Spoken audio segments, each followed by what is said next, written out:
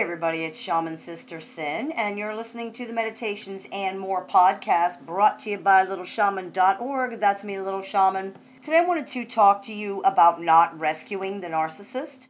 This is something that most people deal with at least once when they have a pathologically narcissistic person in their lives, and most people multiple times, so I thought we could discuss it on the show today. Narcissistic people can be very demanding. They can be rude, cruel, abusive, mean, callous, and malicious. However, they're not always like that. There are times when narcissists can be very endearing, even pathetic. It's very hard to ignore repeated cries for help, especially when you truly believe that the person cannot do certain things for themselves. But playing into their view of themselves as a victim is the exact wrong thing to do. This strategy of presenting themselves as a victim can be very successful for pathologically narcissistic people, especially in the short term, which is what most of their focus is. People are drawn to victims. It can feel good to be needed. It can be exciting and intoxicating to save somebody. It's very intense a lot of times. It can be an ego boost to be necessary or to solve somebody's problems. It provokes sympathy in people and their desire to help. But this wears thin, and it doesn't usually take all that long because the victim in this particular situation can never be truly rescued. There's always another emergency. There's always another problem. There's never a real solution.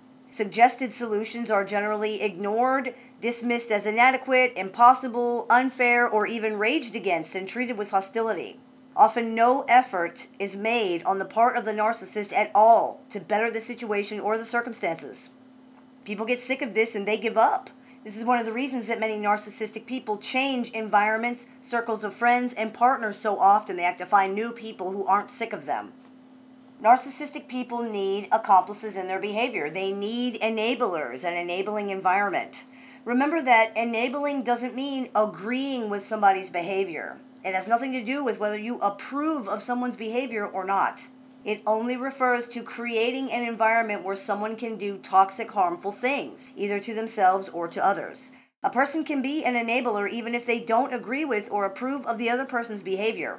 For example, if someone knows their spouse is abusing one of the children and they disapprove of this behavior, yet they don't do anything to stop it, they don't remove the abuser from the situation or the child, they're enabling that situation. People sometimes believe you can't be an enabler if you don't agree with the behavior, and I want to be really clear about the fact that that is not true.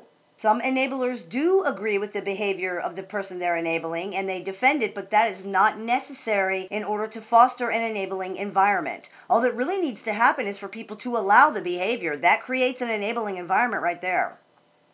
Many times, people find themselves in the role of chronic rescuer, either because they've chosen that role or because it's been thrust upon them. It can seem that nobody needs rescue more than a pathologically narcissistic person. They're often impulsive, self-sabotaging, and unable to foresee consequences. They can be extremely short-sighted, extremely gullible, and they're prone to magical thinking. The combination of these things can lead to dilemmas, problems, and downright catastrophes in the lives of narcissistic people. When the consequences for their actions or their inaction, if they didn't do something they should have done, when these things set in, narcissistic people might panic. They may reach out frantically for someone to rescue them from the harsh reality. They may cry, scream, beg, bargain, rage, or display any manner of manipulative behaviors designed to get the other person to take care of the problem for them. It's very difficult to ignore these things, especially raging or hysteria. But rescuing the narcissist does not fix the problem. It doesn't even address the problem. It's the equivalent of patching a hole in a leaky boat while the other passenger sits there drilling more holes, all the while screaming at you to stop the boat from sinking. It's not possible to protect or rescue someone from their own bad decisions. It cannot be done. All that can really be done is that you either enable those bad decisions or you don't. Now, upon hearing this, people often ask if it's wrong to help other people. Of course it's not wrong. But when does helping become enabling? It can be a fine line sometimes, but the answer is probably that if you really want to help somebody, you need to help themselves.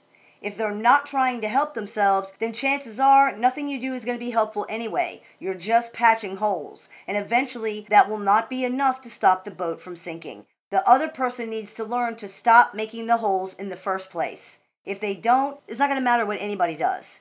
They're going down. It can be hard to leave somebody just to face the consequences of their own behavior, especially when you know they're going to have a big problem because of it, and because you know they will probably try to punish you for that. But it isn't your responsibility to save this person. It isn't your responsibility to solve their problems. It isn't your responsibility to make sure they're never uncomfortable, angry, sad, that they never have a bad day. That's their responsibility. Those things are all their responsibility. If someone is forced to face consequences, there is at least a chance, however small it may be, that they will finally learn, at the very least, to change their behavior. If they're never required to face consequences and take responsibility for their own lives, that chance becomes zero. I hope this clears a few things up for you. As always, I look forward to your comments, questions, and suggestions, so please keep those coming. I take appointments online, over the phone, via text, messenger, and email, so if you're interested in speaking with me, you can visit littleshaman.org and click the Book an Appointment tab. I am holding workshops through the rest of 2019, once a month, so if you're interested in attending one of those, they are online. You can visit littleshaman.org and reserve your spot there. You've been listening to the Meditations and More podcast brought to you by littleshaman.org. That's me, the Little Shaman. May the Great Spirit bless you and have a wonderful day.